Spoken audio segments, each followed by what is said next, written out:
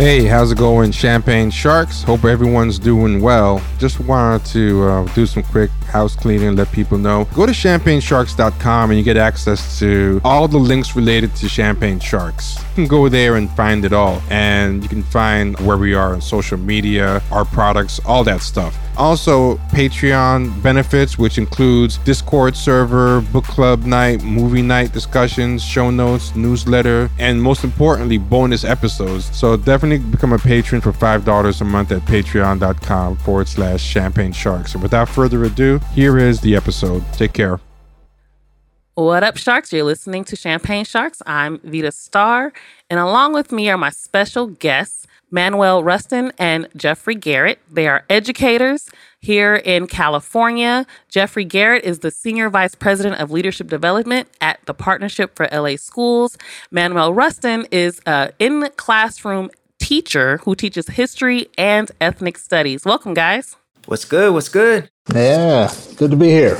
These two wonderful, amazing Black men are hosts of a great podcast called All of the Above Podcast. It's an educational podcast. Well, when I say educational, it's really for educators and teachers, I would say, mostly, right? Yeah, and folks just concerned about our school systems and what we need to do to bring some justice to our school system. So yeah, you don't necessarily have to be an educator. Definitely if you are a parent of a child. Oh yes, parents, yes. That too, yeah, for sure. Yeah, if you pay property tax in this country and you have a vested interest in school, then you might want to check out All the Above. Oh, there we go. That's a better way to put it.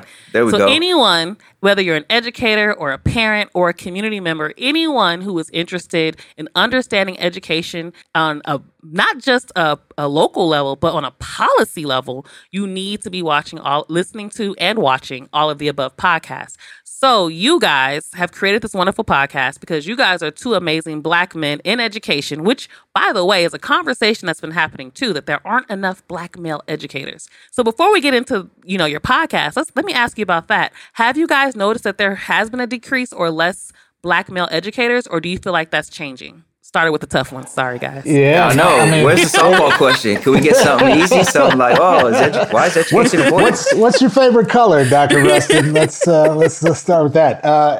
I would say, I'm not 100% certain of the national data as to whether the number of Black male educators is decreasing.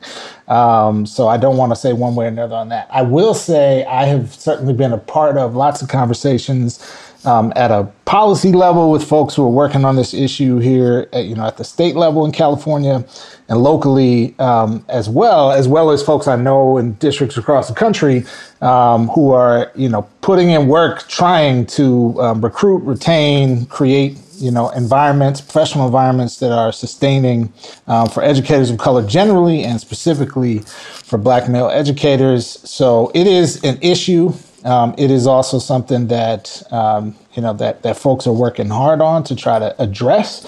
But it's a big problem because every aspect of the system, from the experience people have in public schools when they're kids that may or may not result in them wanting to, envision themselves working in that system, to the cost and accessibility of teacher education programs, to, the lack of diversity of professional options available for folks who are graduating from teacher ed programs, to the experience folks have, as oftentimes a lone or a, sort of one of very few Black male educators or educators of color in their school site. There's a lot of layers to the issue. So it remains a big issue, but folks are working to try to make a difference here. Yeah, a lot of good folks are working on that. So shout out to Black Teacher Project. Shout out to the Bond Project. There's a lot of good folks out there trying to boost the numbers. But yeah, it's not enough of us, that's for sure. Travis Bristol is another name, a professor up at Berkeley who's been on the show and, is putting in a lot of work here in California on this issue for sure. What would you say were some of those barriers to getting more Black men in education? Is it that they're going to school to learn it? Or they're not taking the test to become teachers? Are they getting the test? Are they going to get the education, but they're just not getting hired? What would you say was the biggest barrier? Honestly, it's a little bit of all that. It's All of the above. For one, nice plug. I love it. Yeah. I mean, for one, the school system, when it comes to Black students, the school system in a lot of ways just likes to chew them up and spit them out. So a lot of folks, in terms of advancing into college and wanting to pursue a career in education and go back to some refer to it as like going back to the scene of the crime or going back to the scene of the trauma. It's almost like set up to fail, because when you already underserve students, underserved Black students specifically, to such a degree, why would they want to go back? Why would they want to be teachers and navigate the same oppressive site, but through another level? So that's a big problem. And then, of course, all the logistical challenges of actually being able to pursue higher education and afford higher education, and you rack up the student debt, and a career in public education for sure is not known as a career that's going to bring in a whole lot of money either. So for a lot of folks, it's like, I would love to help out, but financially it's to my detriment to pursue a career in the classroom for sure. So it's a little bit of all that, I would say. Wow, that's interesting. I didn't even consider that maybe it wasn't seen as a job or a career where you could, make enough money to get yourself out of whatever the debt that you put yourself in, trying to get the education. Yeah. It's a very real issue. And just to add one quick thing, not only even thinking about the income that folks make, especially in certain parts of this country where teachers, for all intents and purposes, live in poverty for their first, few years, but even the cost that it would take to get to that point, right? Like, can you afford the undergraduate and graduate school tuition it takes to even be able to get to the threshold of becoming a teacher is cost prohibitive for a lot of folks. So, you kind of have a double whammy on that front. I had this experience when I was teaching. I teach trauma-informed compassionate classrooms. And in one of the trainings I was doing was at a charter school on the east side of South Central. So for those of you guys who aren't from LA, the east side of South Central is like one of the most neglected areas of LA. So it's a lot of high violence there. It's a school where the children have experienced a lot of trauma. And so they have, this charter school there, and they have these educators there. And I was training the teachers, the new incoming teachers. And there was literally only one Black male in that entire group. And it must have been about 40 teachers in total. Or educators. I don't know if they were all teachers. But, there was only one Black male. One. And I liked him a lot. In the training, I thought he did great because he was very blunt. He was very honest. Me and the other trainer that was with me, we actually thought he was probably one of the best people in the class because he understood the material around trauma. He argued with us a bit, but even in his arguments, he made really good points. And we just wanted to make sure we addressed them clearly. Well, the principal of the school didn't like him. For whatever reason. She was a non-Black person. And she even pulled him out at one point to talk to him like he was a child. It really made me uncomfortable. And then I found out when we went back through the next training, because it was in parts, he was actually let go. And I was shocked. And I talked to the person that was training with me and I said, did you notice what was going on? She was kind of oblivious. She's not Black. She wasn't paying attention. But I picked up on it pretty quickly because the problem was we were talking about trauma, and he had an experience where I guess his mother was a heroin addict.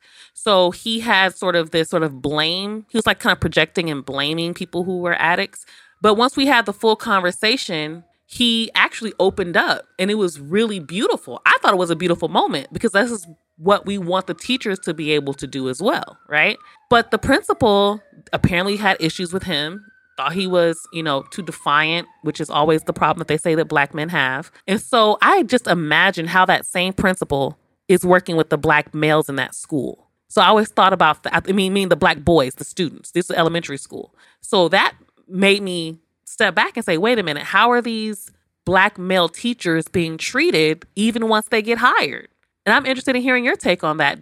In your experience, maybe not you directly, maybe you directly, or things that you've seen. Have you seen Black male educators being marginalized even after they're hired? I would say most definitely. And I would say it's even worse for Black women teachers. I think for Black male teachers, a lot of times in a lot of school sites, I know when I first started teaching, my first year teaching, we're sort of positioned as the disciplinarians because it's kind of just assumed that you're the male, you're Black, you could reach these kids and you could be the one to quote unquote control them. And I remember the start of my school year, or my teaching career, I flourished in my classes. Like I loved my classes. I was back in South Sacramento where I grew up, and I just loved it. I remember one day the principal coming into me, she was a white woman, and she was just like, wow, I'm just so impressed. Like the kids really love you and you do such a good job. And considering it's so many gang members in your classes, this is just really great. Yes. And I remember thinking like, I had never, like in my head, I had never seen them as gang members. And honestly, none of them, to my knowledge, were active except for one. But, a lot of them like kind of played the role or whatever. But it's just like, these ain't gang members, man. Like these are young kids from the same neighborhood I grew up in. And I just remember at that moment realizing that like, okay, I'm the quote unquote disciplinarian, like keep these kids in line type of person. It's just like, that's not why I got into this profession. And so many other Black male teachers specifically are sort of like cornered into that like disciplinarian type of role, and given the more challenging students. And throughout my career, I've experienced like having kids shifted to my class or put in my classroom because like the other teacher couldn't handle them, and you're the only teacher that could get through to the kid, whatever. But when it comes to women teachers, specifically Black female teachers, I've witnessed a whole lot of like, yeah, this person is just like, they're talking too much and they're stirring up too much fuss. And it's like you're outspoken and advocating for our young people. And a lot of administrators, a lot of white administrators that maybe got into it to, for not good purposes, a lot of them aren't trying to hear that. So the dude that you pointed out, I wouldn't be shocked if that principal didn't want to hear like the hard truth from that teacher, and was like, yo, I'd rather him not be here than speak these hard facts. And in my experience, like Black women teachers have been the loudest advocates for our kids. And they're I don't know what the numbers are for Black women teachers compared to Black male teachers, but I know that like the profession is especially hard from my vantage point on our women teachers. And it's a really tough spot to be in when you are trying to advocate and be passionate for our students, but it's perceived as being too aggressive or not being a team player and all of that. It's just it's a challenge, man. It's a challenge. I imagine. Oh, I'm sorry. Go ahead, Jeffrey. Oh, well, I was just going to add, I totally agree with what Manuel is saying there. And I think there is often like this kind of additional labor that Black educators are asked to do that is typically not compensated for, right? So if you're the teacher that the other teachers are sending the kids who are acting up to your room because they will behave in your presence type of a thing, or they respect you or whatever, that's extra work that those educators are taking on. That is not, it's not like you're getting a bigger paycheck for doing that, right? And I think there's many layers of that kind of thing where the additional stress, the additional, fatigue, expectations of kind of carrying the weight of, being responsible for the outcomes and the success of a set of students that the rest of the school community is overtly or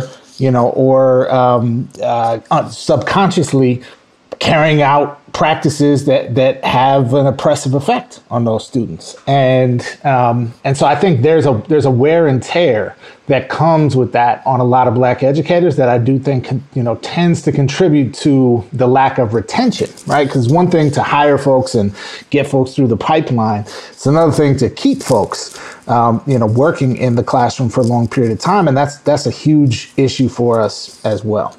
Yeah, I can definitely see that 100%, because I've seen it not only in education, I've actually seen that in social services as well, where a lot of the Black staff will go above and beyond and burn themselves out trying to help. And they don't actually have the full support of the system that's supposed to be paying them, right? The other thing I was thinking about, and this is to Manuel's point, I was thinking like, because you pointed out how hard it is on Black women, and I'm wondering if it's similar to how I see the medical industry. I know that sounds like a jump, but it's not. So hospitals, for example, are known for killing Black women more than any other group, right? I'm saying kill. I'm not saying neglect. I'm saying literally kill for a reason. Like we've literally been dying in like emergency rooms. We die at, giving birth more than any other race of women. And I'm wondering if those numbers are so big in particular with women and not as much for men, because there are just not as many men going to the hospital or going to the doctor as much as Black women do, right? Probably because we're the ones who have a baby, so we have a lot of, stuff in our systems that we have to get checked on very regularly. Whereas men kind of don't go as men in general don't go to the doctor as often as women, and Black men go less than like everybody else. And understandably so. There's a lot of fear around the doctor. So I'm wondering if part of the reason why it's like Black women who are in these systems, because it's probably more Black, in my experience, there's more Black women in education than Black men. And I'm wondering if that's why it's so hard on Black women, because there's so many of them there and they're the ones advocating. I think that resonates, right? That there in general, the teaching profession is overwhelmingly female, right? Like there's sort of a gendered history of the job that I think crosses racial racial lines for sure. And in a sense, I agree with what Manuel said about the situation being, even tougher on Black women in many ways. I think there's also, the other side of that coin, which is what I was kind of hearing from you, is there's an extent to which Black men are not socialized, conditioned, etc., to be able to deal with some of the things that are happening in schools, right? Like the extra emotional labor, which is a lot of what teachers are doing in the context where most Black educators are concentrated. A lot of men are not taught, raised, reared, equipped, skilled, learned enough at like dealing with those feelings and dealing with those emotions, right, in healthy and constructive ways. And I think which is not to say that the women who are able to persevere through those situations,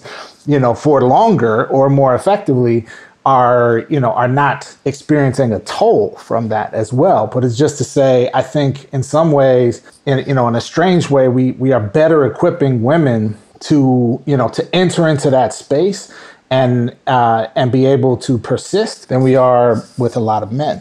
Yeah, I think there's a lot of merit to that, especially even if we look at how kids are treated in schools, right? Like all the studies show how Black students are treated versus non-Black students, and particularly how Black boys are treated versus pretty much all the other groups, male or female. And you'll definitely see that the support for Black males starting in childhood isn't there. So how do you know how to really connect emotionally if you've been taught to shut down those emotions, right? And I've watched it happen in schools by Black teachers. Most of the schools I've worked at, with the exception of one, have been Black schools, predominantly Black, right? So I worked in Inglewood at a predominantly Black school. I worked in Watson, a predominantly Black school. And I worked in Redondo at a predominantly white and Asian school. And I can definitely tell you I've seen how Black students in general are treated, which is part of the reason why I went to the work that I did. But I saw specifically how Black teachers were treating Black boys. And that stood out to me because I noticed that there was a lot more,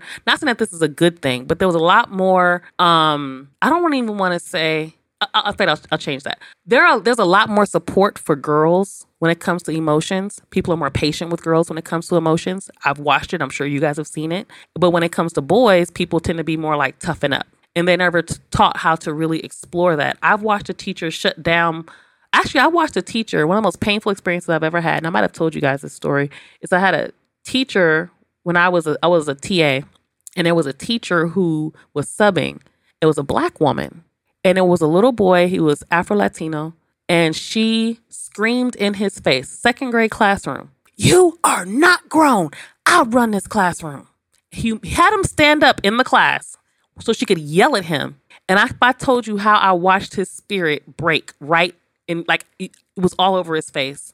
I even tried to report it to our Black female principal, and she was like, well, she didn't care. Mostly she felt like, well, she's disciplining her classroom. That was her attitude.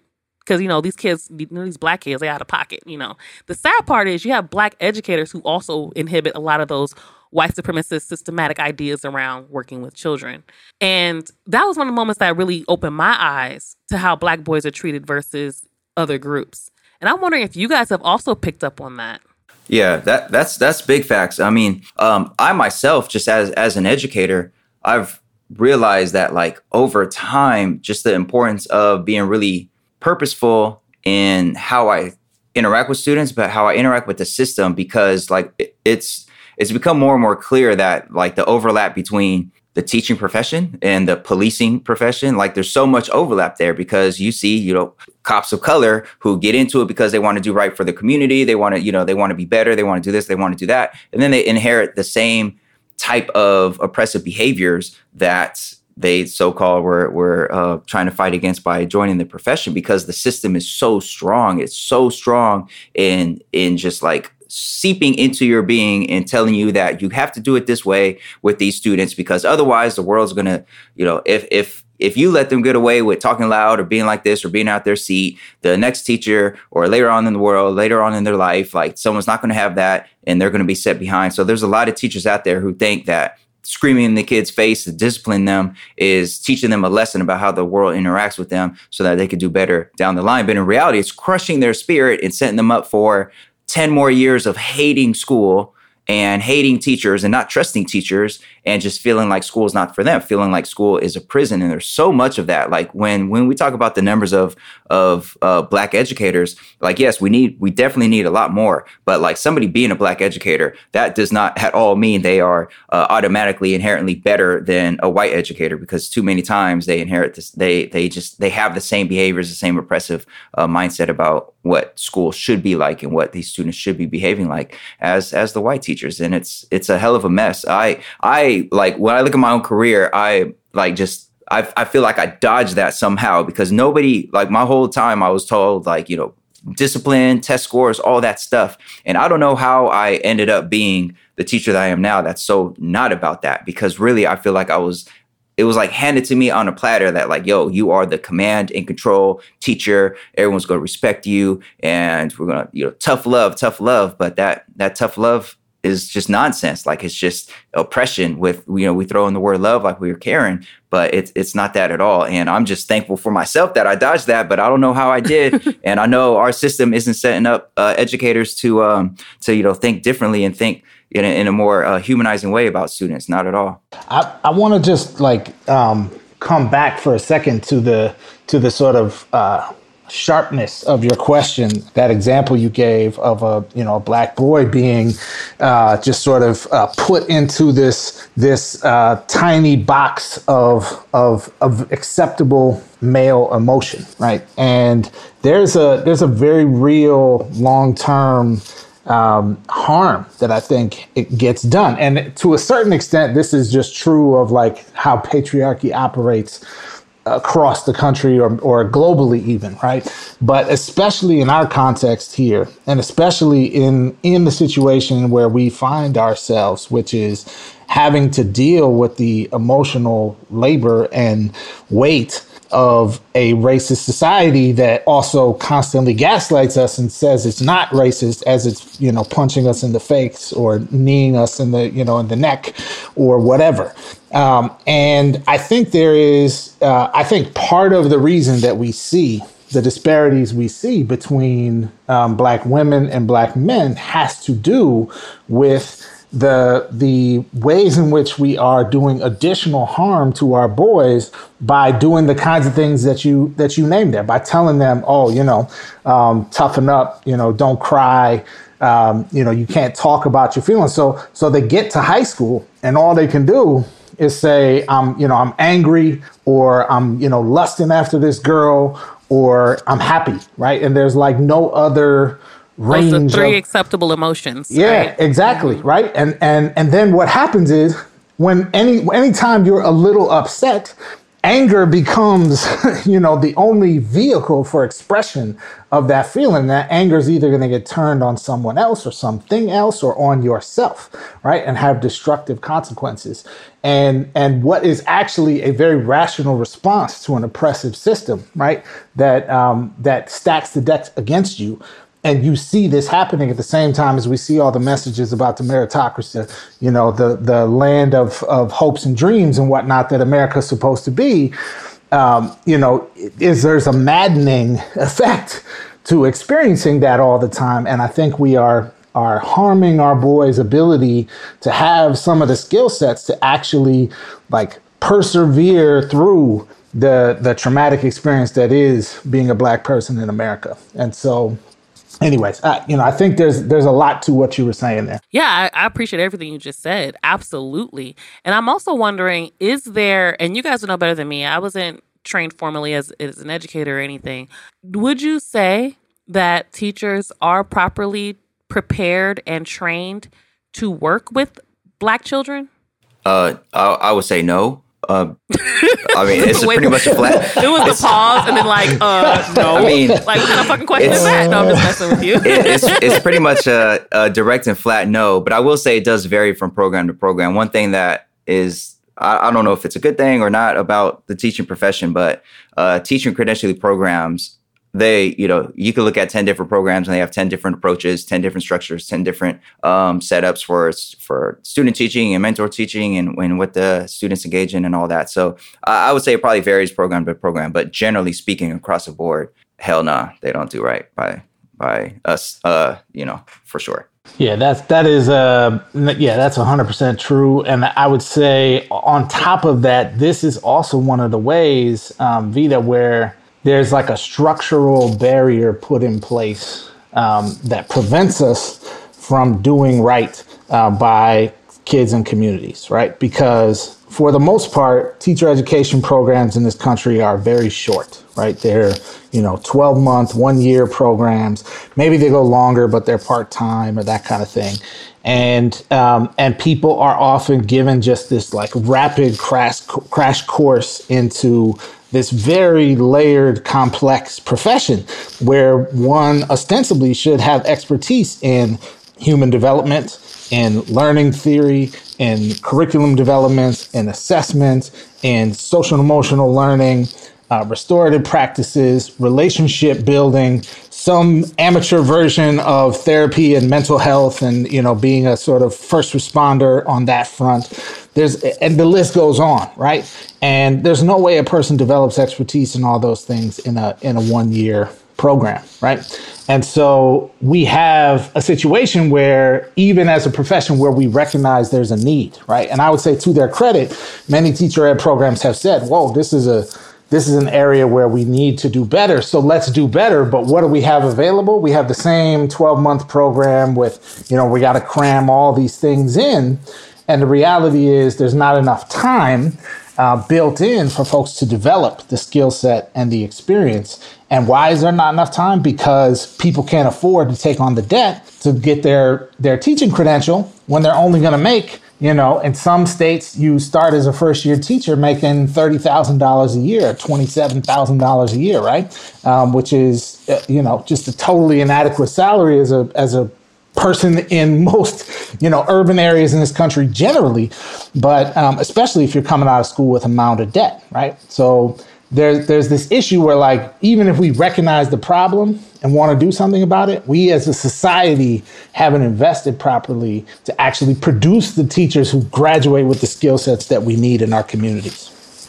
As you're in your role as Senior Vice President of Leadership Development, are you working on developing teachers? Yeah, so my role focuses on administrators and on teacher leaders primarily. So those are kind of the main groups of folks who I work with. So generally, I'm not working directly with new teachers to the profession. I'm working with folks who are, leading teams or colleagues at their site. But even in that context, and even in a situation where we have, people with lots of experience and, who are doing a lot of the great practices that we're talking about here, the reality is, like, it took hundreds of years to build up this, racist classist system we have.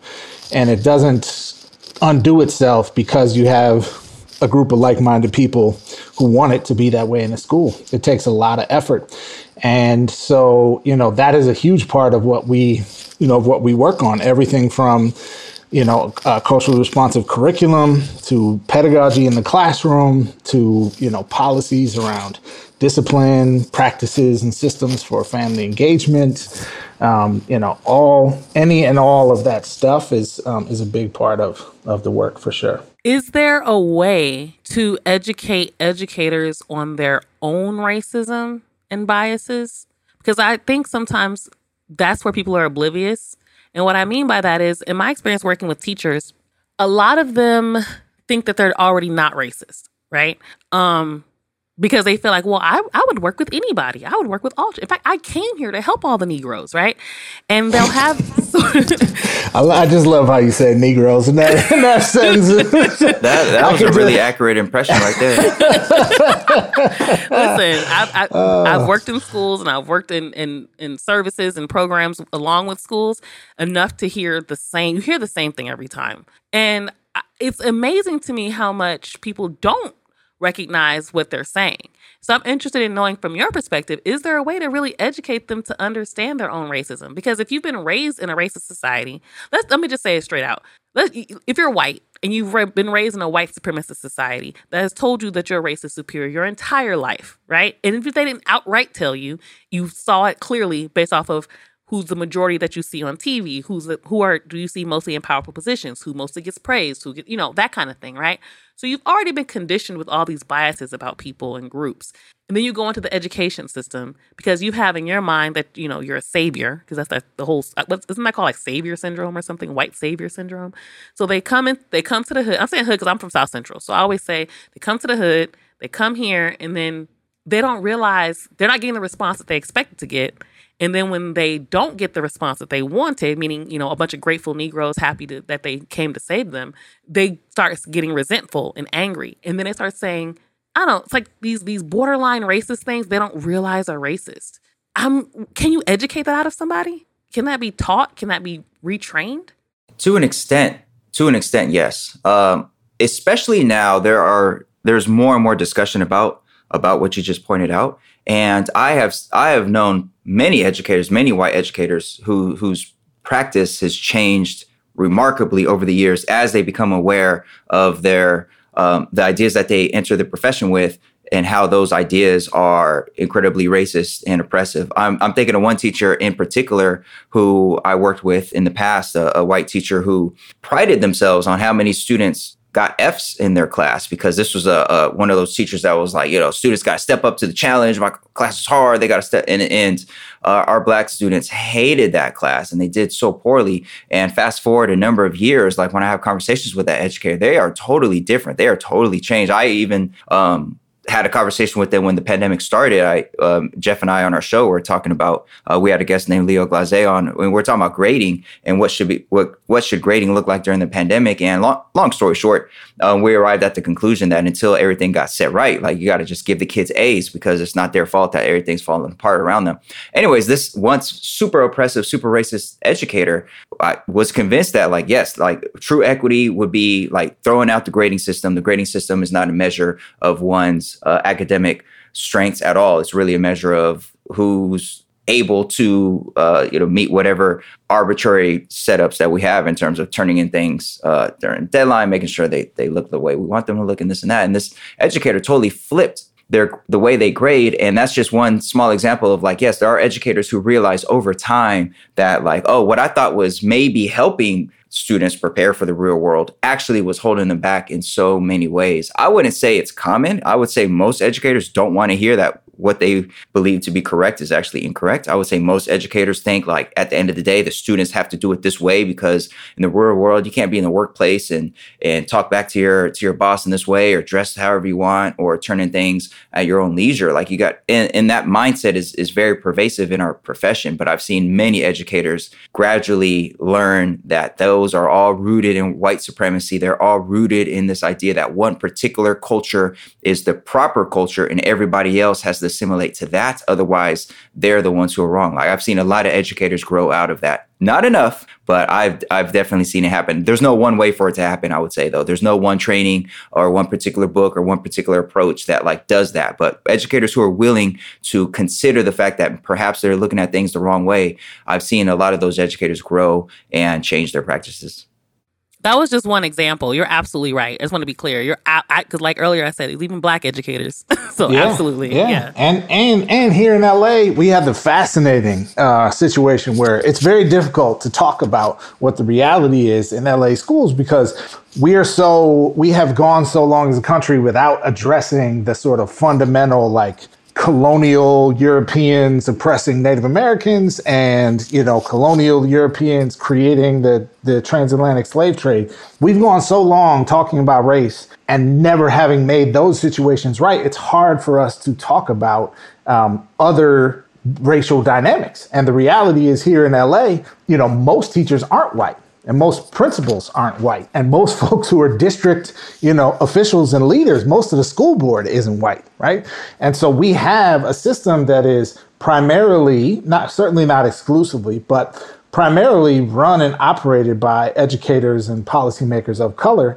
And yet we still see a lot of the same dynamics that you see in situations where it is white folks running the system, right? And I think that just proves the point that it's not necessarily just, although representation is certainly important, representation does not equal justice, right? And Facts. So there's say that, Jeff. Sorry, you preaching right now. There's an ongoing discipline that's required to when you're operating in a system where it's so easy to do what we all experienced when we were young, to revert to the way things have always been done. It takes ongoing interrogation and discipline to transform those kinds of systems and practices into something that most of us never experienced when we were in school. A grading system, like Manuel is saying, that doesn't have baked into it all of these invisible, layers of oppression for students who don't come from a house with a lot of money, or who don't speak the same type of English as what's written in the books, et cetera, right? And so we have to be engaged in the constant practice of saying, of interrogating what we're doing and trying to find the ways in which we may, even unintentionally, but often, it's maybe it's not intentional, but it's like, we know that this is how this works, right? It produces a line of black boys outside the principal's office. So how do we interrupt that, right? And what are we going to do differently? And that takes everybody's effort, not just, certainly white educators got a lot of work to do, but so do educators of color. Yeah, I 100% agree with that. And that's like I said, at most of the schools I've worked at, the staff was not predominantly white. Most of the schools I went to, I grew up going to schools where the students were predominantly Black and Latino, and the staff was predominantly Black and Latino. We might have had maybe one or two school principals that were white, one or two, a few teachers, maybe a counselor or two. But normally, you're right. It's at least here in LA, I've noticed in my experiences, it's not majority white people. But also, like you're pointing out, the system itself is still there. It's still a white supremacist system that people are getting hired into and continuing to work in that system.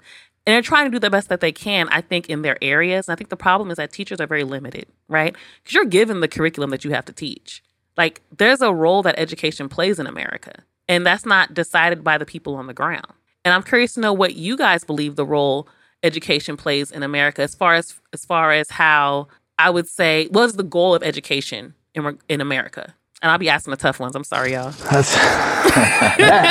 think that probably depends on who you ask. Okay, go for it. Yeah, I mean, I think where we started this conversation, in some ways, the debate around critical race theory, or so-called critical race theory, is surfacing people's different understandings of the answer to your question, right? Because there are some folks who think the purpose of education is about preserving the racial caste system and the class-based caste system that we have always had in this country, and maybe you tinker around the margins because, it's like inefficient to not allow someone as talented as, Oprah or Barack Obama to rise and flourish, right? And you can use that as a great example for the regular people about how all they have to do is work hard and they can be like that too, right?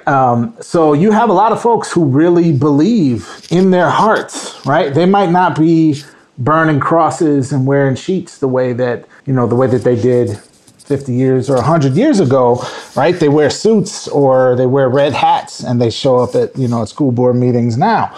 But they believe that the purpose is about the preservation of the caste system. And then there's folks who believe something radically different, who believe that the purpose of education is about, having an institution in a democratic society that prepares young people to understand how the world works, to develop their skills and talents and interests, to, become socialized into a healthy, loving community, and frankly, to learn the skills and dispositions needed to critique the system and actually make it better.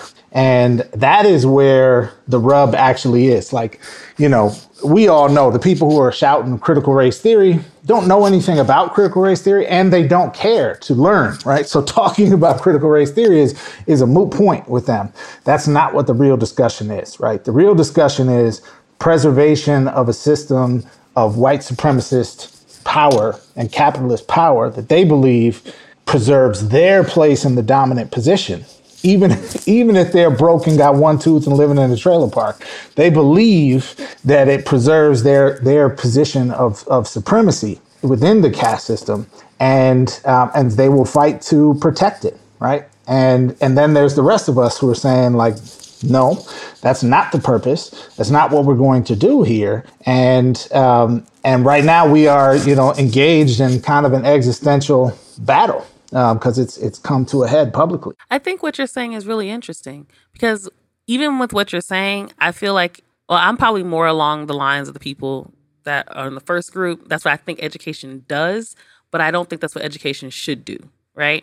And so I'm wondering if that's really what the conversation is. What is it that education does versus what we believe education should be about? Like, I would love for it to be about enhancement of ourselves and our communities. And at the same time, what we've seen as far as the results, we're seeing something totally different. We're seeing kids getting pushed out of the school system into the prison system, right?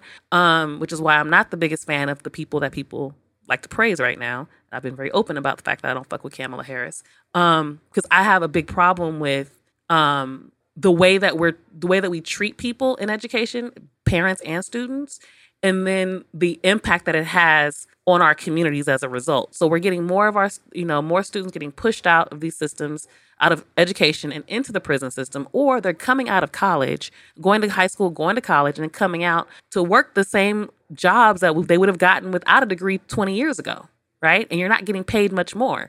And, I've lived, and most of my friends that I grew up with, and many of us went to college, we're all living in the same circumstances as our parents. And our parents may or may not have had college degrees, right? So I would love for it to be about the enhancement of us, but it doesn't seem like that has been the case. It seems like it's been more about how do we be more of their labor. So I'm wondering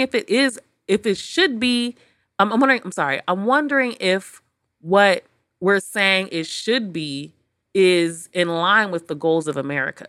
Yeah, and I think that's the dilemma there. Just like you could point to the founding documents and say there's a dilemma there, because it preaches one thing, but the actual practice is something different. And for education, I would absolutely agree that education, the way it's set up and the way it has historically functioned, has been to uphold what Jeff referred to as this caste system. It's been to uphold that. And even here in this big year of 2021, we see people celebrating things like, I think it was Dr. Dre and Jimmy Iovine opened up a new school, or going to open up a new school, which, sounds great, but it's, they said the purpose of the school is to prepare students for jobs at Apple and at, they listed a couple of companies and stuff. It's like, why does education have to be set up to prepare students to be part of this international global corporation that doesn't care two shits about our community? Like it, and, we see that celebrated on the news, the opening of these schools.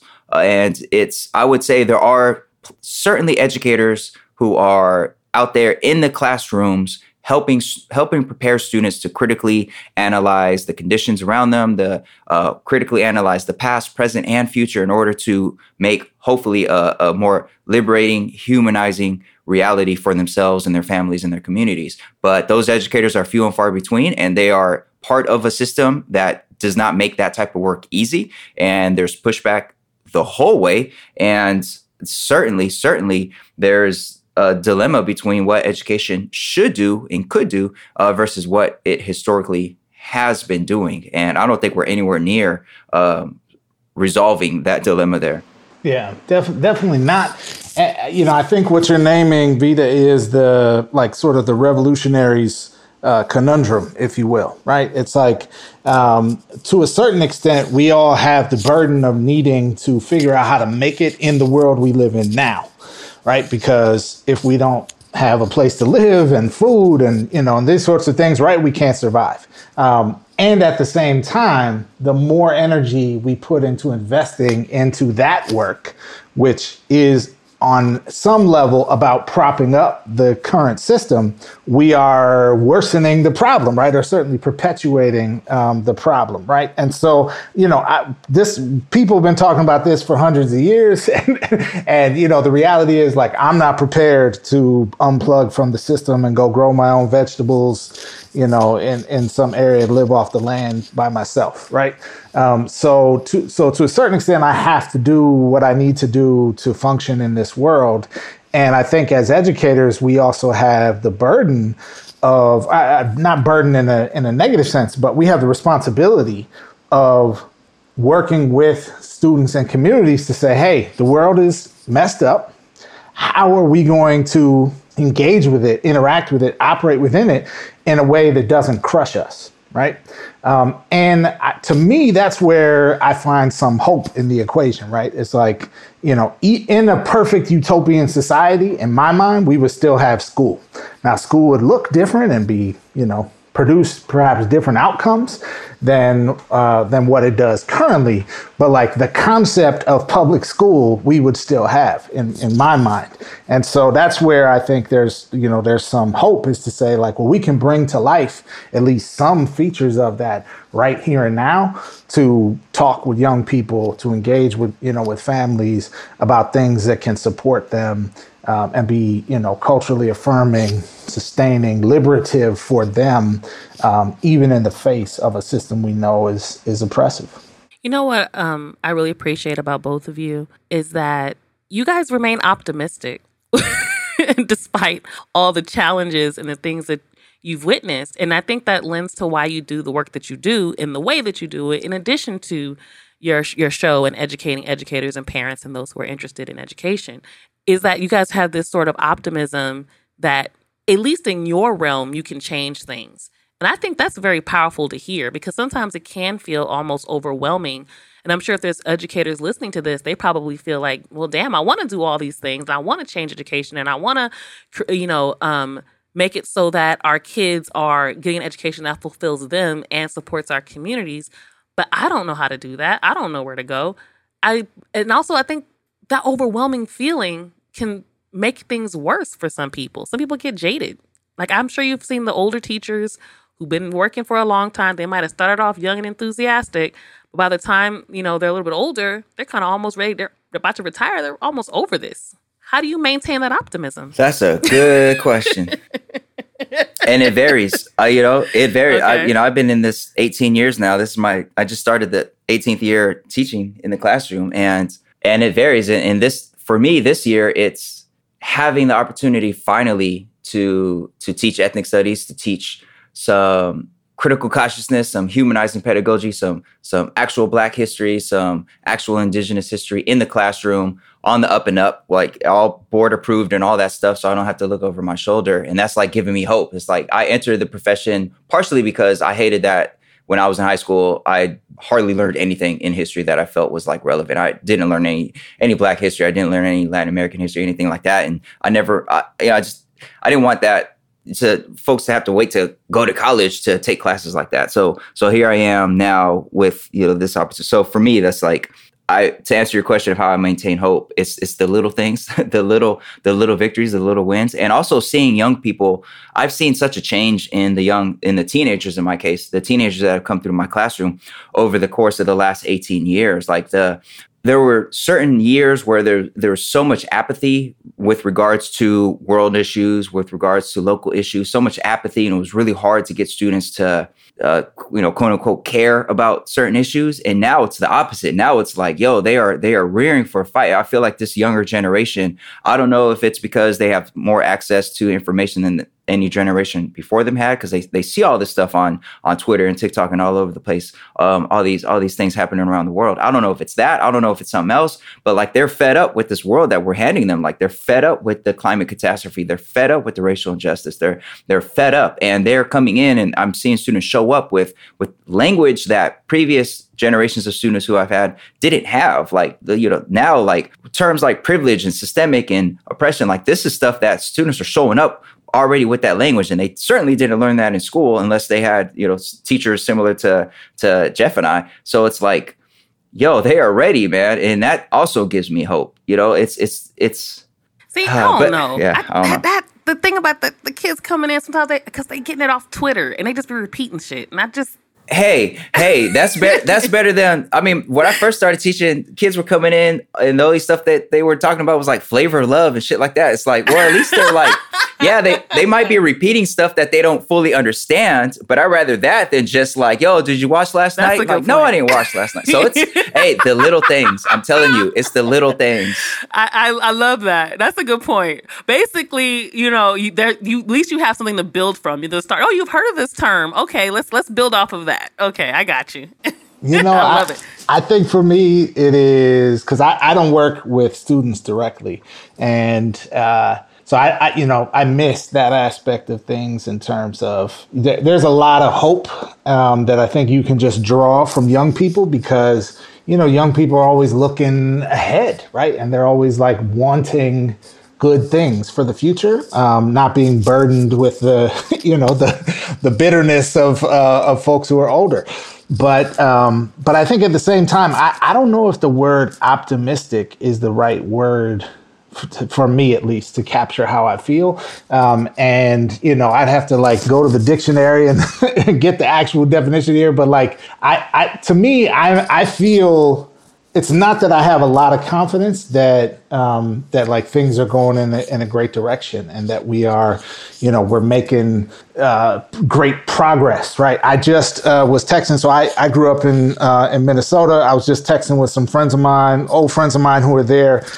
Big front page article in the Minneapolis paper yesterday talking about how the police chief is making public statements real confident now that they're going to expand funding for the police department so they can hire more cops. Now, this is in Minneapolis, the ground zero of last summer's, uprising in the city where the mayor got booed off the streets by the people because he wouldn't talk about defunding the police, where the city council ostensibly voted to defund the police. And now here we are a year later, and we're increasing funding to the very police department that was the embodiment of, structural racism, right? Which is not to say the police department everywhere isn't that. But, the one that was they were a national conversation. Exactly, right? And so there's no shame in their game, right, at all. Even in Minneapolis, they're out here proudly talking about hiring more cops and continuing to abuse and persecute us. And so, I don't feel optimistic seeing those things. At the same time, and maybe this is, sort of at the root of being an educator in some ways, I feel like despair and despondency aren't really options for us, right? I look at the students we serve and I say, they're not going to just like fold over and do nothing, right? I just got home today before we started filming this, and it smells like smoke. Again, at least where I live here. And, so I got all the doors closed and the air filters on yet again, right? And because of the fires, right? Like climate change is in our face. Police violence is in our face. All these things that are big, ugly, historic problems are in our face. And at the same time, we got this generation of youth coming up who are like, so what are we going to do about this? Like, we can't just sit here and do nothing. And I think that's where I draw my sense of like purpose is maybe a better word than optimism. Because the folks aligned on the side of white supremacy and capitalism are fighting hard for really bad things right now. And the reality is we have to fight back with equal force. All right, y'all. So that is the end of part 1. Go to, again, patreon.com/Champagne Sharks or click the link in the show notes to get part 2. Be good.